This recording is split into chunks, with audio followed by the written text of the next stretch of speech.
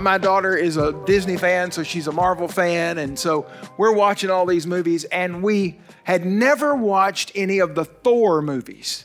So I got there, okay?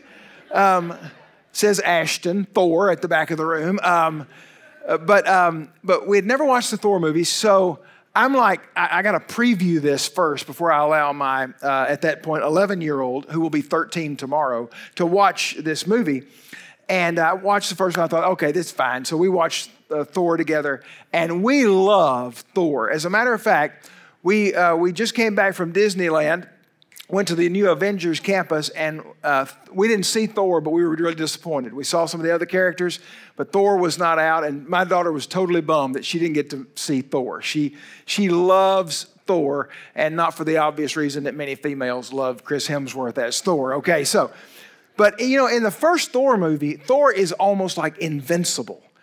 Now, he gets, you know, sent to Earth and all that kind of stuff in that first movie, but he is virtually invincible. But by the time you get to Endgame, if you've watched those movies, Thor is far from invincible. He is like a broken man or a broken Asgardian.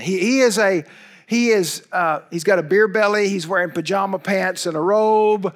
He is a wreck. He's a train wreck.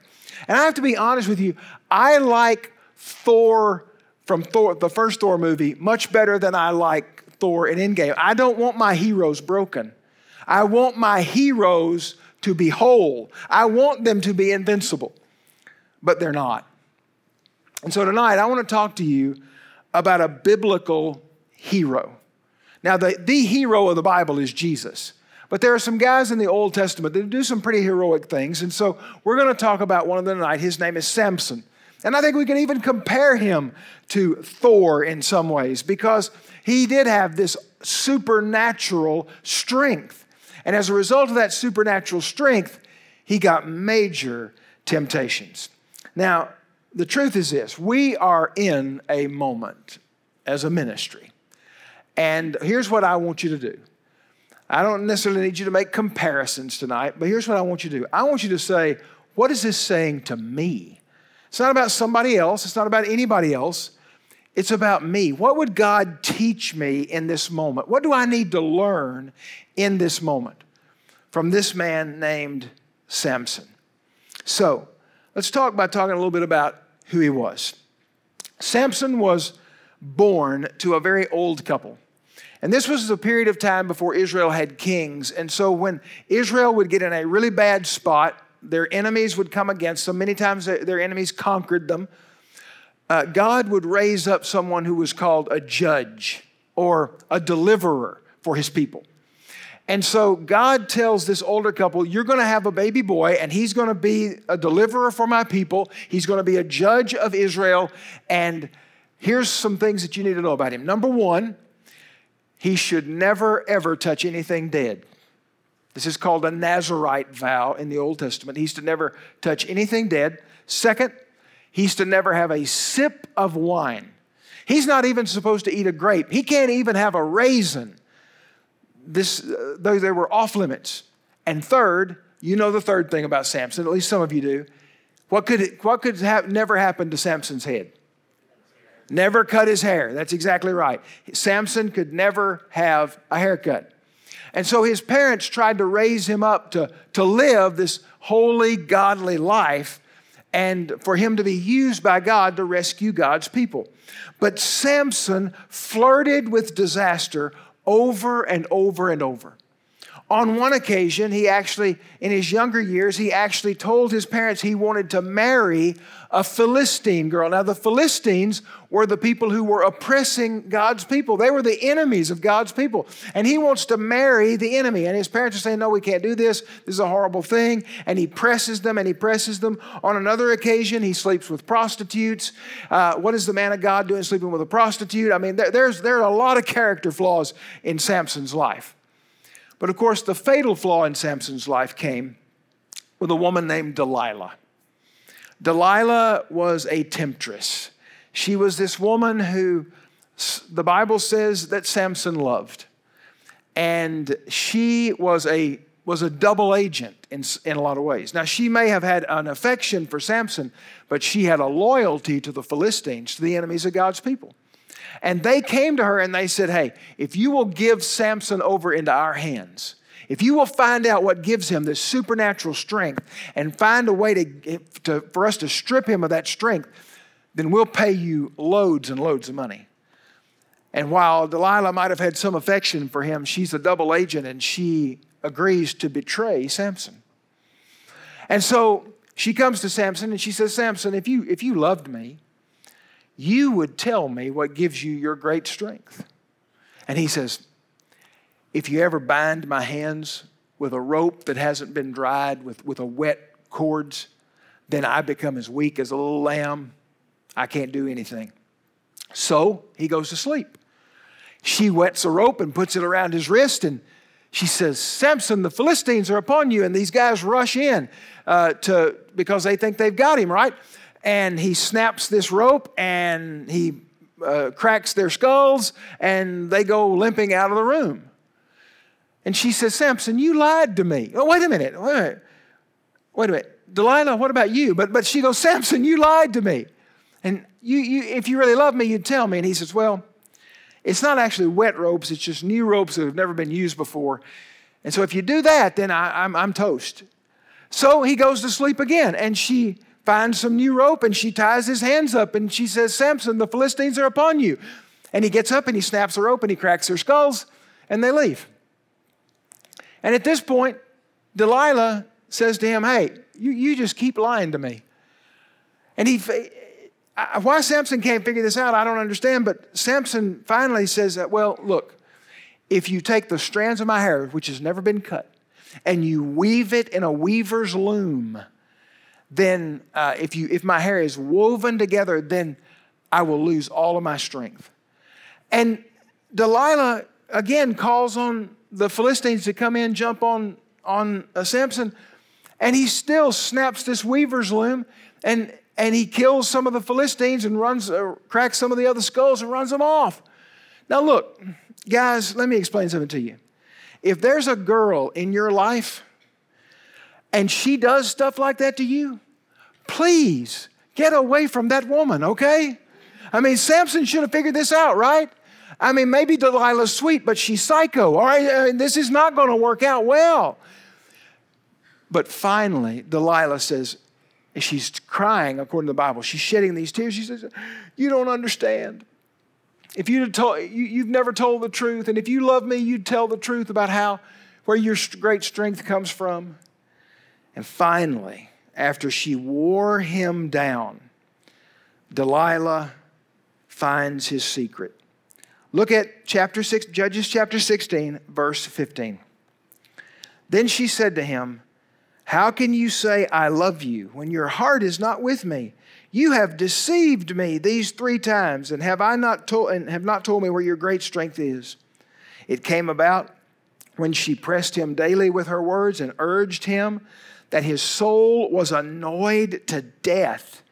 So he told her all that was in his heart and said to her, a razor has never come upon my head, for I have been a Nazirite to God from my mother's womb.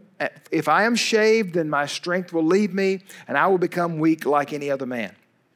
When Delilah saw that he had told her all that was in his heart, she sent and called the lords of the Philistines, saying, come up once more, for he has told me all that is in his heart. Then the lords of the Philistines came up to her and brought the money in their hands. She made him sleep on her knees and called for a man to shave off the 7 locks of his hair. She began to afflict him, and his strength left him. She said, the Philistines are upon you, Samson. And he awoke out of his sleep and said, I will go out as at other times and shake myself free. Look at this last phrase. But he did not know that the Lord had departed from him. Then the Philistines seized him and gouged out his eyes, and they brought him down to Gaza and bound him with bronze chains, and he was a grinder in the prison. Here's this man, Samson, who had so much potential to be used by God. He had so much strength, so many character qualities that were positive and God-honoring, and God was able to use him in an incredible way, but his character never caught up to his physical strength. And as a result of that, the Bible says that the Lord left him. The Lord had departed from him. And the result of the Lord departing from Samson was threefold. First of all, sin had a blinding effect on Samson. One of the parts of this text that's really kind of troubling if you read through it, the Bible says they gouged out his eyes. I mean, that's kind of disturbing if you just sit and think about it long enough. But sin has that effect of blinding people. It blinds us to the truth. It blinds us to consequences. It tells us that there won't be any damage from our actions. Sin has a blinding effect, but sin also has a binding effect. Sin promises us freedom, and it never delivers freedom. It only delivers bondage. And sin has a grinding effect. The Bible says in this text that Samson was a grinder in the prison. Here's what that means, that there was a mill in which they would take wheat, and under this huge stone, they would put a rod out from that stone, and someone would push that stone in a circle. Typically, it was 2 oxen that would pull that stone around and around, crushing the wheat so that it made flour. But in this case, the Philistines used Samson. And night and day, he would push that rod to push that stone over and over and over, and he just went in circles.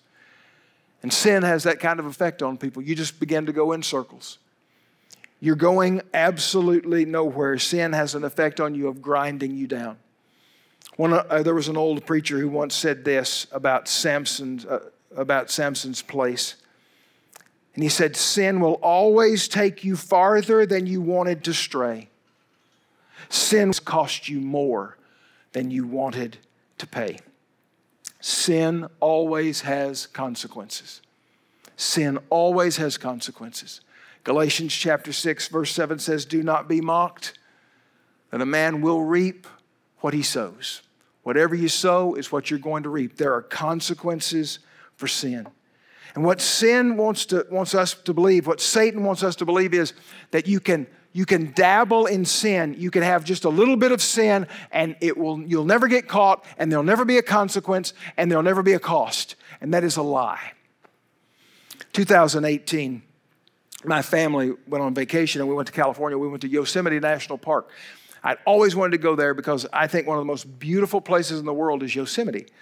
And the part of the park that I wanted to see was Yosemite Falls. Yosemite Falls is a 2-stage waterfall. The first stage is about 1,100 feet from the top of a peak down into a pool, and then out of that pool there's about another 700-foot drop. And if you stand back, it looks like one continuous waterfall. It is absolutely glorious. It is incredible. If you see it late in the day at the right time of year, there's this effect called the firefall where the sunset reflects through the water, and it looks like lava is coming off the mountain. It is absolutely incredible. But at the top of that mountain, where the water goes over the falls, there is a big pool. It's probably about 3 times the size of this room. It's like a pond. And there are signs all along that pool if you walk up to the top of Yosemite Falls. And those signs say, do not get in the water. It may look calm, but the currents are strong. Do not get in the water. And in 2018, only 2 months before my family went there, there was a youth group, a church youth group that hiked to the top of Yosemite Falls. And there was this young lady, and she ignored the sign, and she decided that she could at least wade in, knee deep. Nothing's going to happen if I get in knee deep. The water's not rushing. The water's not moving that fast. At least that's the way it looks on the surface. And so she got in about knee deep. And what she didn't count on was the fact that the top of that mountain is sheer rock. It's just rock. And it's slick when it's wet. And she fell.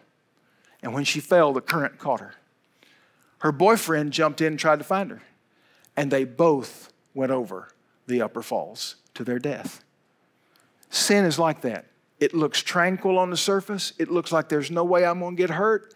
But I'm going to tell you, sin will always take you farther than you're willing to stray. It will keep you longer than you are willing to stay, and it will cost you so much more than you were willing to pay. Here's the first principle that I want you to realize, that without repentance, sin has an inevitable consequence. Now, there's a second point, though, that I want to make, and that is simply this. Because if I ended this sermon right here, that is bad news. All that is bad news. And you're like, Bob, I can figure some of that out. But here's the second part that I want you to see. God's grace is still available even after epic failures. Now, Samson has all this potential. God has put him on this earth to be the deliverer of Israel. God gave him this supernatural strength. God wanted to use him in an incredible way, but Samson's life is just this horrible, horrible failure. It is, as one of my friends put it in one of his sermons, a life well wasted. But even at that, at the end of his life, God's grace is still available to Samson. Look back at the text at verse 22. However, the hair of his head began to grow after it was shaved off. So Samson, the symbol of his strength. I want to clarify something for some of you, like you grew up going to Sunday school, and you were taught that Samson's hair gave him his great strength. That's not true. The Lord gave him his great strength. His hair was a symbol of that great strength. So the Lord departs from him and his strength leaves, but the Bible says his hair starts to grow back, and all of a sudden, though he is blind physically, he's beginning to see some things a little bit more clearly. Look at verse 23. Now the lords of the Philistines assembled to offer a great sacrifice to Dagon, their god, and to rejoice, for they said, our God has given Samson, our enemy, into our hands. When the people saw him, they praised their God. For they said, our God has given our enemy into our hands, even the destroyer of our country, who has slain many of us. Now let me tell you what the Philistines did in this moment. They didn't make this about them and Samson anymore. They made this about their God, their false god Dagon, and the one true living God of Israel. Now they've brought God into this. What they're saying is, our God is better than Israel's God. Our God is bigger than Israel's God. Our God is stronger than Israel's God. Now they've brought the wrong God into this. Because now it's not about Samson and about them. This is about the honor and the glory of God. Verse 25, it happened when they were in high spirits. They said, call for Samson that he may amuse us. So they called for Samson from the prison, and he entertained them. And they made him stand between the pillars. And then Samson said to the little boy who was holding his hand, let me feel the pillars on which the house rests, that I may lean against them. Now the house was full of men and women, and all the lords of the Philistines were there. About 3,000 men and women were on the roof looking while Samson was amusing them. They're taunting him. They're probably poking him with sticks. They're having this little child lead him in because he's blind now, and they think all of his strength is gone. So a little child can lead him around. And I want to say this. When you see what's about to happen in this text, some people have objected to this, and they push back on it a little bit, and they go, boy, this looks so cruel that God would do this. Like 3,000 people died. Let me explain something to you. They are worshiping a pagan god called Dagon. What we know about the worship of Dagon in the ancient world was that it involved rampant, raunchy sexual immorality. It involved not only sexual immorality, but the worship of Dagon involved child sacrifice. They would take a living child and slaughter that child to their false god. These are not people. These are people having a pagan feast. They are not sitting around a campfire eating s'mores, okay? That is not what's happening here. These are not good, godly people. These are pagan people who hate the one true God. Look at verse 28. Then something happens. Samson called to the Lord. You know, there are about 4 chapters of Samson's life. This is the only place where it ever says he prayed. It's the only place he ever says he prayed. He finally gets something right. He says, oh Lord God, please remember me and please strengthen me just this time, oh God, that I may at once be avenged of the Philistines for my 2 eyes. So Samson grasped the two middle pillars on which the house rested and braced himself against them, the one with his right hand, the other with his left. And Samson said, "Let me die with the Philistines." And he bent with all his might so that the house fell on the lords and all the people who were in it. So the dead whom he killed in his death were more than those that he had killed in his entire life. And here's what I want you to see in this passage. And I'm just going to make 3 statements of application. I'm going to wrap this up. Samson repented, but he never got his eyesight back. Here's the first thing I want you to know about Samson's life and about ours. God forgives sin, but sometimes he leaves the scars. Samson never got his eyes back. The scars remained, but God forgave his sin. And here's what I want you to know. If you've flirted with sin, if you've waded in knee deep and you thought you'd never get caught and all of a sudden the current of sin swept you along, I want you to understand there's a God in heaven who forgives sins. There's a reason Jesus went to that cross. He went to that cross so that he could pay your sin debt, so that your sins could be washed away. His blood is the cure for our sin problem. And Jesus himself went to that cross for you. There is a God who forgives sins. But there are 3 application points that I want you to hear from Samson's life. One is this: great opportunities do not guarantee great outcomes. Some of you have incredible talents. I know some of you. You're very talented people. God gave you wonderful abilities and talents and skills. Having great opportunities does not guarantee great outcomes.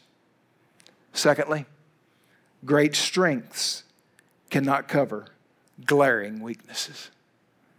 Great strengths don't cover glaring weaknesses. Number 3, grand failures do not have to be final. Your worst failure is not final. I'm going to tell you how I know that. Samson dies. He is buried. The record of what he did is written in Israel's history, in Hebrew scrolls, and in our Bible. But fast forward about 1,400 years, and a New Testament writer writes a book called Hebrews. And in Hebrews chapter 11, he lists a list of names and people who God had used, and people that we call it the hall of faith. I mean, these are people who followed God by faith. And there are names in it you expect, like Moses is in there. David's name is in there. Samuel's name is in there. But I want to show you something. In Hebrews chapter 11, verse 32. And what shall we say? For time will fail me to tell of Gideon and Barak. And look at the next one. Say it out loud. Who's there? Samson. He had an epic failure. But his failure was not final. And I want you to know this. Your failure doesn't have to be final either. There's a God who loves you. And I don't know what you've done or where you've been. Don't make this about somebody else. It's about you. This is what I know. That grace is still available even after an epic failure. God loves you so much that he sent his only begotten Son to die on a cross so that you could be forgiven and set free. He wants to give you eternal life if you've never asked. I want to talk to 2 groups, two kinds of people. First of all, there are those of you in this room who've never trusted Christ. And you need to do that. You've come to the bridge. You may have come here night after night after night. You've heard the messages, you've heard the truth, and you've never trusted Christ. It's time for you to do that. Give your life to Christ. It is a decision you will never regret. Will it be hard? Yes. It will be. Because the world is against you. The enemy is against you. Yeah, I'm not going to lie to you. It will be. But it'll be worth it. But I want to talk to a second group. And that is, some of you, you could go back to like, I was 7 years old at Vacation Bible School kind of experience. And it was real. I'm not making fun of that. I mean, it was real. But if you were honest with me right now, and you don't have to say it to me, but if you were honest, you'd say, there've been some failures along the way between me receiving Jesus when I was 7 or 12 or 15 and where I'm sitting right now. I want you to know that same grace that's available to people who don't know Christ to come to Christ is available to you. 1 John chapter 1, verse 9, the Bible says, if we confess our sins, He is faithful and just to forgive us our sins and to cleanse us from all our unrighteousness. That verse isn't just for people getting saved. That's for people who are saved, who really mess up, like me. Okay? Let's pray together. Father, I pray for searching hearts right now that you've spoken into. Lord, some of us are really believing that our sin will never have a consequence, and there's never going to be that moment when there's going to be a price to pay, and yet you're not mocked. We're going to reap what we sow. So, Lord, help us to learn that lesson and to know it.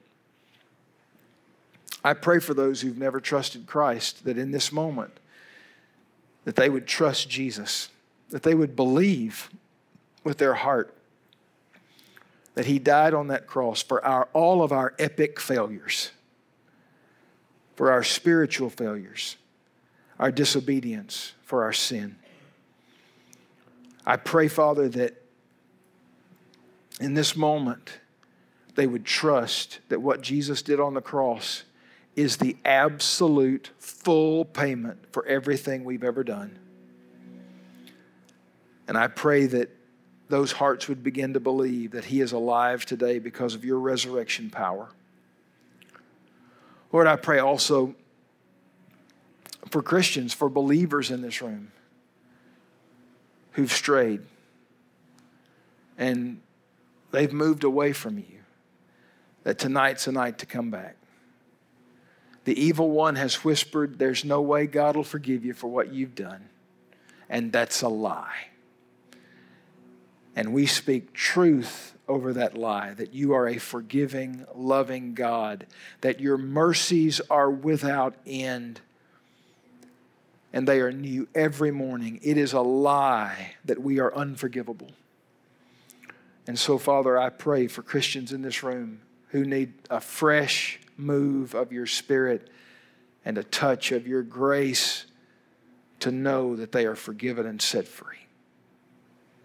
In Jesus' name, amen. Let's stand up together and worship.